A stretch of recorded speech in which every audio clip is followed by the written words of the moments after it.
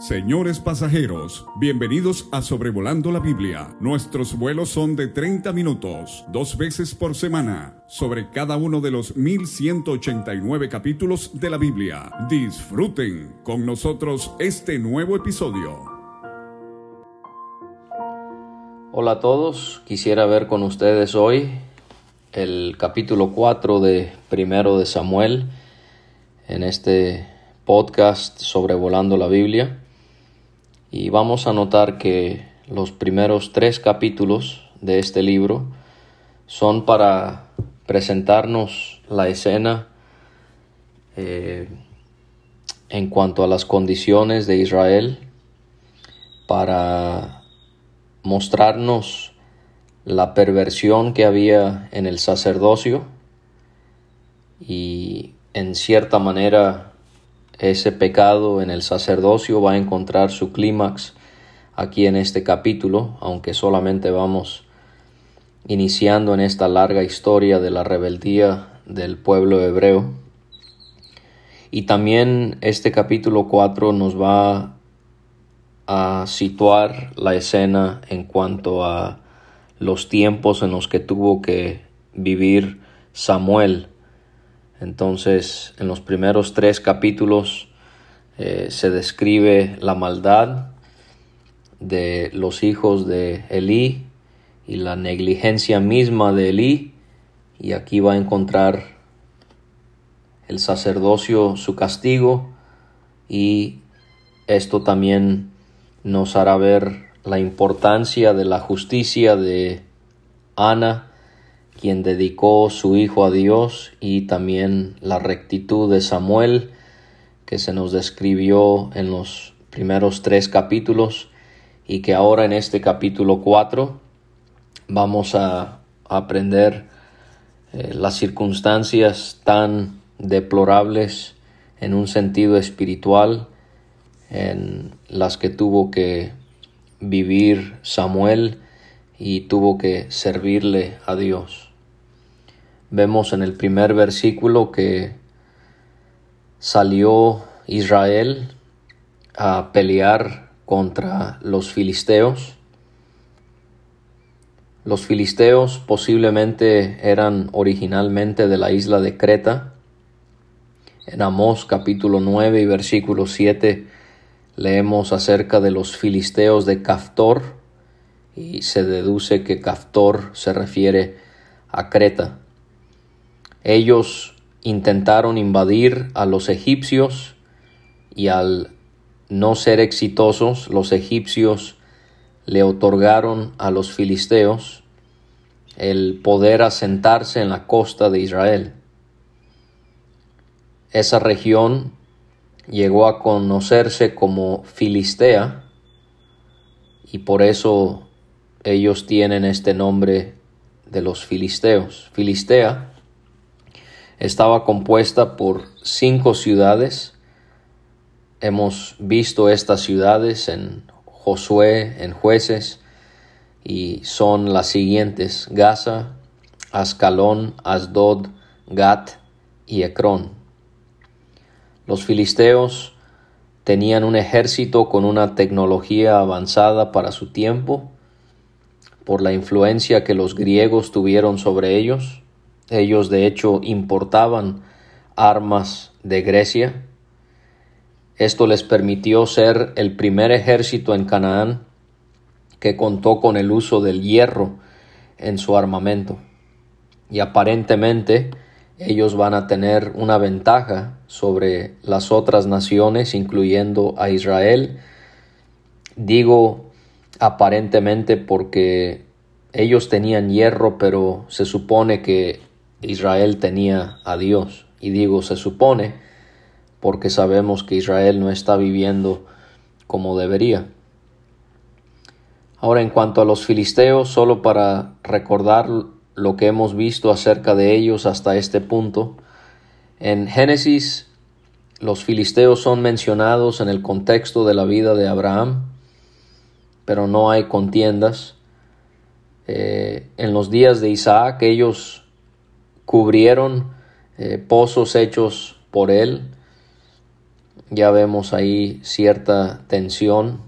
En Éxodo leemos que Dios no hizo pasar a Israel por la tierra de los filisteos al cruzar el Mar Rojo para que no se arrepintieran, de manera que esto indica que eran una amenaza. En Josué vimos a los filisteos en cuanto cómo el brazo fuerte de Jehová les derrotó y el territorio de Filistea fue repartida a distintas tribus, y esto fue por el poder conquistador de el Dios de Israel. En Jueces se describen distintas batallas contra los filisteos.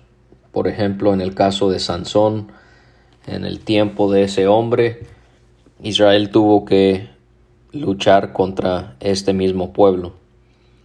Y al pensar en lo que viene en las Escrituras, de primero de Samuel a segundo de Crónicas, se van a describir varias batallas con esta nación. Y en los profetas, por lo regular, Jehová habla de la destrucción de los filisteos. De manera que Israel va a pelear contra los filisteos. Ellos se encuentran en Ebenezer y los filisteos en Afec. Ebenezer se encontraba al norte de Jerusalén. En el capítulo 5 y versículo 1 vamos a ver que los filisteos tomaron el arca desde allí para llevarla a su ciudad llamada Asdod. En el capítulo 7 y versículo 12 es donde recibe este lugar su nombre, porque Samuel, él levantará allí una piedra después de que ellos derroten a los filisteos, y lo llamó Ebenezer, porque quiere decir hasta aquí nos ayudó Jehová. Israel se encontró en este lugar al salir a encontrar en batalla a los filisteos. Y como mencioné, los filisteos, ellos estaban situados en Afec, que era una ciudad cananea cerca de Jezreel. En el capítulo 29 y versículo 1 de este mismo libro se mencionará otra vez este lugar en relación a otra batalla entre estas mismas dos naciones. La guerra comienza, y al pelear estos dos pueblos, los filisteos son victoriosos, derrotan a los israelitas al haber herido a aproximadamente 4,000 soldados de Israel. Los israelitas regresan a su campamento, y los ancianos o gobernantes de Israel, ellos reflexionan y analizan el porqué de la derrota y cuestionan por qué Dios había permitido que perdieran la guerra. Los ancianos llegaron a la conclusión que debían ir a Silo para traer el arca del pacto de Jehová. Ellos estaban convencidos que de esa manera podían tener toda la certidumbre de que así podían ser salvados de sus enemigos. Sabemos que el arca del pacto representaba el trono de Dios al morar y al reinar sobre su pueblo. El arca del pacto fue usada en las batallas de Israel. Esto sería una práctica común. En Josué capítulo 6 vemos que el arca fue llevada cuando devastaron a la ciudad de Jericó. Vemos lo mismo en la guerra contra los madianitas, en Números 31. En 1 de Samuel 14, Saúl seguirá con esta práctica, y David en 2 de Samuel 11 también lo hará. Vemos aquí entonces a Dios como el guerrero que pelearía las batallas de Israel. Esto nos hace confiar en nuestro gran Dios que lucha por nosotros. En Crónicas podemos ver que el arca del pacto representaba el poder de Dios. Leemos en el capítulo 6 y versículo 41 que dice ahí, el arca de tu poder. Entonces, ellos miraban el arca del pacto como representando la presencia de Dios, y la presencia de Dios les aseguraría vencer a sus enemigos. Pero en este caso, pareciera que los israelitas le estaban dando más importancia al artefacto que a la presencia misma de Dios.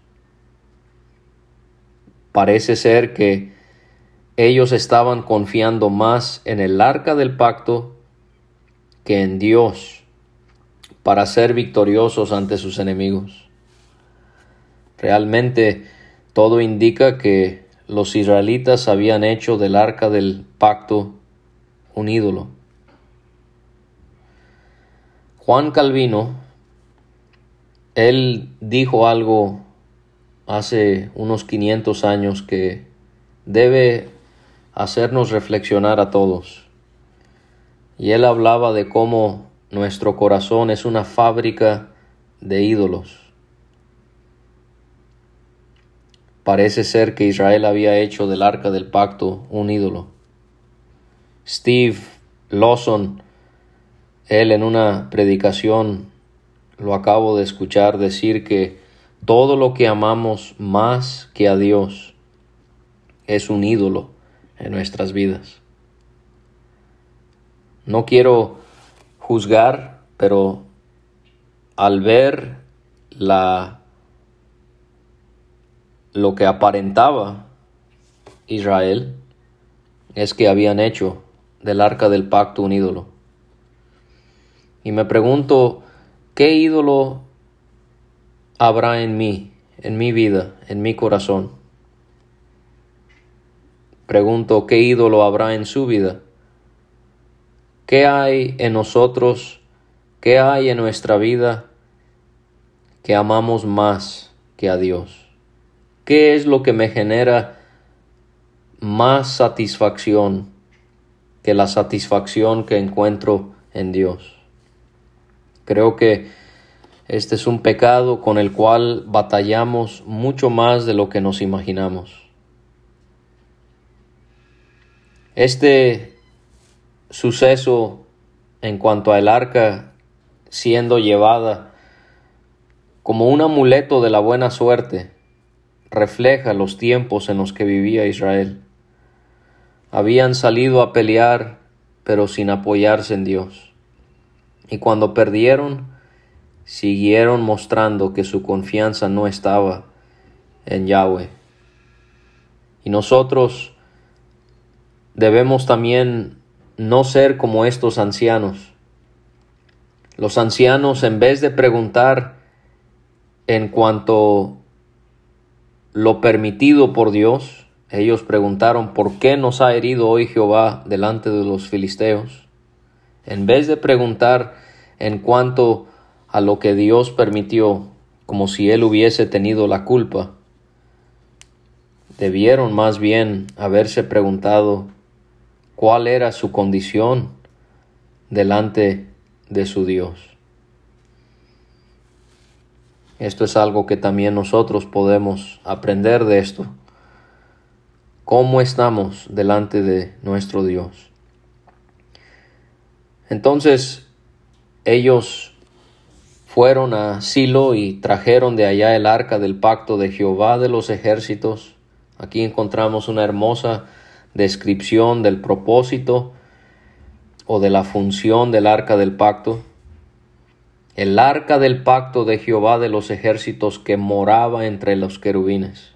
Otra vez, esta arca representaba la presencia de Dios entre su pueblo. Consideremos otras menciones en cuanto a este tema en las Escrituras. En Éxodo 25-22 vemos que desde el arca Dios se comunicaba con su pueblo.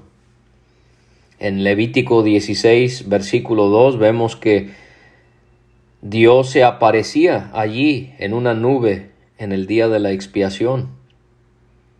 En 1 de Samuel 4, este capítulo que estamos estudiando, en el versículo 21, vemos que el arca representaba la presencia de la gloria de Yahweh entre su pueblo. En 2 de Samuel 6:2 leemos que el arca de Dios, sobre la cual era invocado el nombre de Jehová de los ejércitos que mora entre los querubines. En 1 de Crónicas 13, versículo 10, vemos que el arca del pacto representaba la santa presencia de Dios, porque Usa murió en el mismo momento que él procuró tocar el arca. Ese suceso representa la santidad de Dios, porque Usa, un hombre, pensó que podía acercarse a la presencia de Dios. Usa pensó que su brazo era más puro que la tierra sobre la cual iba a caer el arca, y estaba equivocado. Así de santo es nuestro Dios. 1 de Crónicas 28:2 nos hace ver que el arca del pacto era el estrado de los pies de Dios.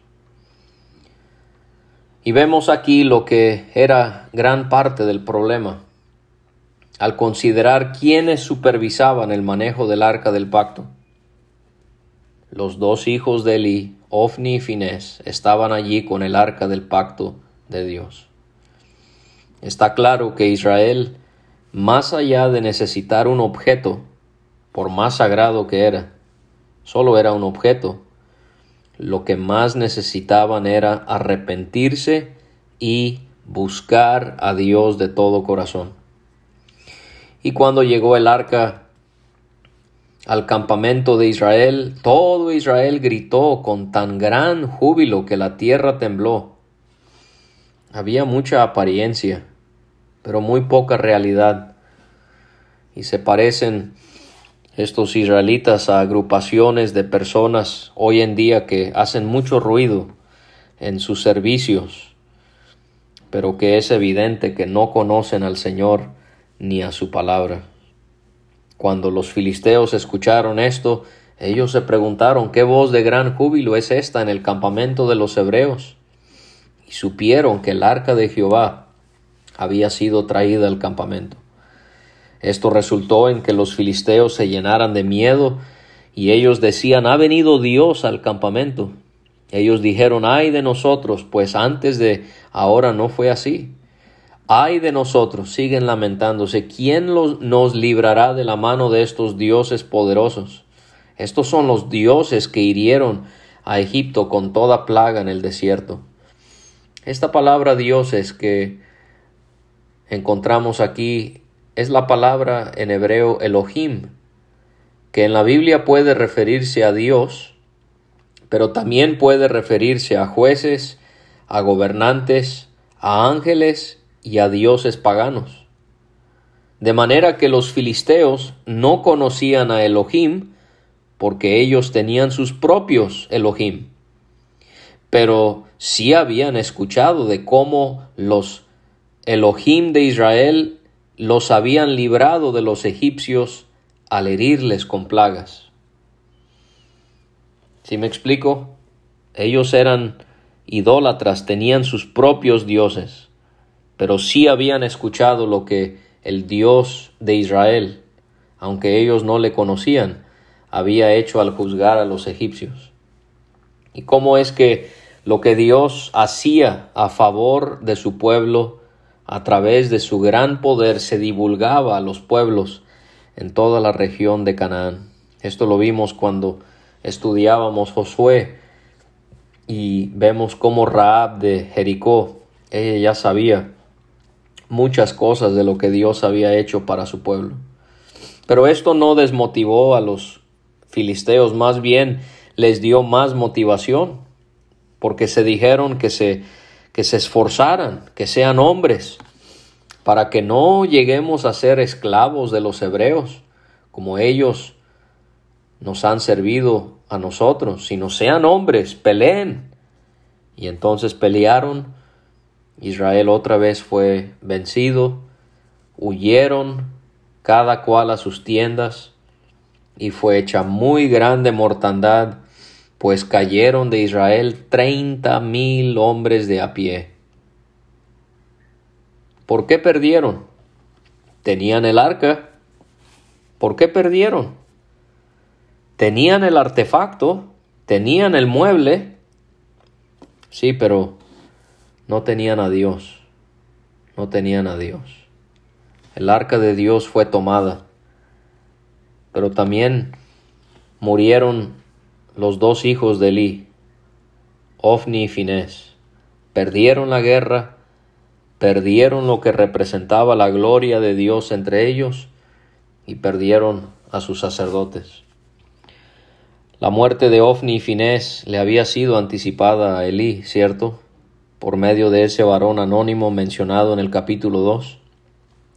Le dijo claramente que ellos iban a morir el mismo día. Le dijo también que morirían en su juventud, porque le dijo: en ningún tiempo habrá anciano en tu casa. También le dijo: todos los nacidos en tu casa morirán en la edad viril. La edad viril son los años de mayor vigor y fuerza en el hombre, que son entre los años 30 y 50 de la persona, de su vida. Y quizás todo esto, hermanos, sí era para juzgar a Israel, pero quizás todo esto era para juzgar a la casa de Elí.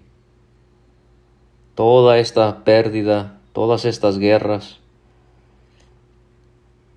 para juzgar la casa sacerdotal. Si ve cómo el pecado tiene grandes consecuencias para uno mismo y para los que están a nuestro alrededor. En los Salmos y en Jeremías vemos que los filisteos también tuvieron resultado en que devastaron a Silo, y Dios lo había permitido. En el Salmo 78 vemos que Dios también permitió que su gloria, el arca de Jehová, fuese entregada a los filisteos. La gloria de Dios había abandonado el tabernáculo después de unos 340 años. Y en Ezequiel 10, algún día veremos en Sobrevolando la Biblia, si el Señor no ha venido, que lo mismo ocurriría con el templo. La gloria de Yahweh abandonaría la casa de Jehová. Va a ser hasta el capítulo 6 que ellos vuelvan a tener el arca en su posesión. Y en estas condiciones Israel es ejemplo de que debemos preocuparnos por lo externo. Ellos tenían el arca, lo externo, pero hermanos, aún más tenemos que preocuparnos por lo interno. Lo interno es que Israel no estaba bien su corazón delante de Dios. Tenían el arca, pero no tenían a Dios. El legalismo nos lleva a pensar que si estamos bien por fuera, eso es lo más importante. Dios le da más valor a lo interno que lo externo. Un hombre de Benjamín, nos dice el versículo 12, salió corriendo de la batalla. Los judíos tienen la creencia que este era Saúl. La Biblia no nos dice eso. Y llegó el mismo día a Silo. Habrán sido unos 30 kilómetros que él habrá corrido o caminado. Él llegó con sus vestidos rotos y tierra sobre su cabeza en señal de duelo. Elí está sentado en una silla vigilando junto al camino. Él está muy pendiente de saber qué es lo que resultó de la guerra. Su corazón estaba temblando por causa del arca de Dios. El benjamita llega para dar las noticias y toda la ciudad comienza a gritar. Y cuando Elí escuchó el estruendo de la gritería, él pregunta el porqué de este alboroto, y el hombre entonces viene a prisa y le da las noticias a Elí. Elí era de edad de 98 años, sus ojos se habían oscurecido de modo que no podía ver. Y el benjamita le hace saber a Elí: yo vengo de la batalla, he escapado hoy del combate. Y él pregunta con ansiedad: ¿qué ha acontecido, hijo mío? Y el mensajero responde: Israel huyó delante de los filisteos, y también fue hecha gran mortandad en el pueblo. Israel ha perdido la batalla. Número 2, tus 2 hijos, Ofni y Finés, fueron muertos. Esa es la segunda mala noticia. Y la tercera, el arca de Dios ha sido tomada. Y cuando él escuchó lo que sucedió con el arca de Dios, Elí cayó hacia atrás de la silla al lado de la puerta y se desnucó y murió, porque era hombre viejo y pesado. Y se hace el comentario que él había juzgado a Israel por 40 años. Lo que más asombró a Elí no fue la derrota de Israel, no fue la muerte de sus 2 hijos, sino el hecho de que se había perdido la posesión del arca de la alianza. En cierta manera, Elí entendía la gravedad de no contar con el arca, aunque ya era demasiado tarde. Y así, líderes en las iglesias hoy en día necesitan actuar para hacer lo correcto en la casa de Dios antes de que sea demasiado tarde. Los primeros capítulos de este libro nos han hablado de una mujer llamada Ana. Ahora aquí en el final del capítulo 4 aprendemos y leemos acerca de otra mujer, la nuera de Elí. Ella estaba embarazada, muy cercana ya a dar a luz, y escuchando el rumor que el arca de Dios había sido tomada y que había muerto su suegro, había muerto su esposo, había muerto su cuñado, ella se inclinó y dio a luz, porque le sobrevinieron sus dolores de repente. Y al morir, le decían las que estaban junto a ella: no tengas temor, porque has dado a luz un hijo. O sea, los judíos veían esto como una gran bendición, el hecho de que era un varón, pero en este caso no fue causa de gozo. Ella no respondió ni se dio por entendida. Lo que a ella le preocupaba era algo que iba más allá del nacimiento de un varón, más allá de la muerte del padre de este varón, más allá de la muerte de ella misma. Ella le pone a este niño Icabod. Icabod se compone de 2 palabras en hebreo: I, que significa isla, y Cabod, que significa gloria. Gloria aislada. Su nombre significa sin gloria. Y ella exclamó: traspasada o removida es la gloria de Israel, por haber sido tomado el arca de Dios y por la muerte de su suegro y de su marido. Y termina repitiéndose esa frase. Ella dice: traspasada es la gloria de Israel, porque ha sido tomada el arca de Dios. No es nada en contra de nuestras hermanas, porque ellas son de mucha honra para el Señor en todo lo que hacen. Pero el hecho de que fue una mujer la que declaró esto es muestra de las condiciones de Israel en esos tiempos. ¿Quién fue la primera persona en reconocer lo que había acontecido en cuanto a la gloria de Dios abandonando al pueblo hebreo? Una mujer. En una iglesia es tiempo de que los ancianos puedan reconocer la presencia del Señor ya no está entre nosotros porque estamos en desobediencia. Deberían arrepentirse y confesar: traspasada es la gloria de Israel, y hacer lo que se tenga que hacer para poder contar con la presencia de Dios. Usted podría tenerlo todo externamente en su congregación. En un sentido figurado pudiera tener el arca, pero realmente tiene a la presencia de Dios. Este debería de ser la ambición de cada iglesia: poder obedecer, poder adorar a Dios de todo corazón para poder realmente contar con su presencia. Muchas gracias por escuchar. Deseamos que este audio le sea de bendición a cada uno de los que lo lleguen a escuchar.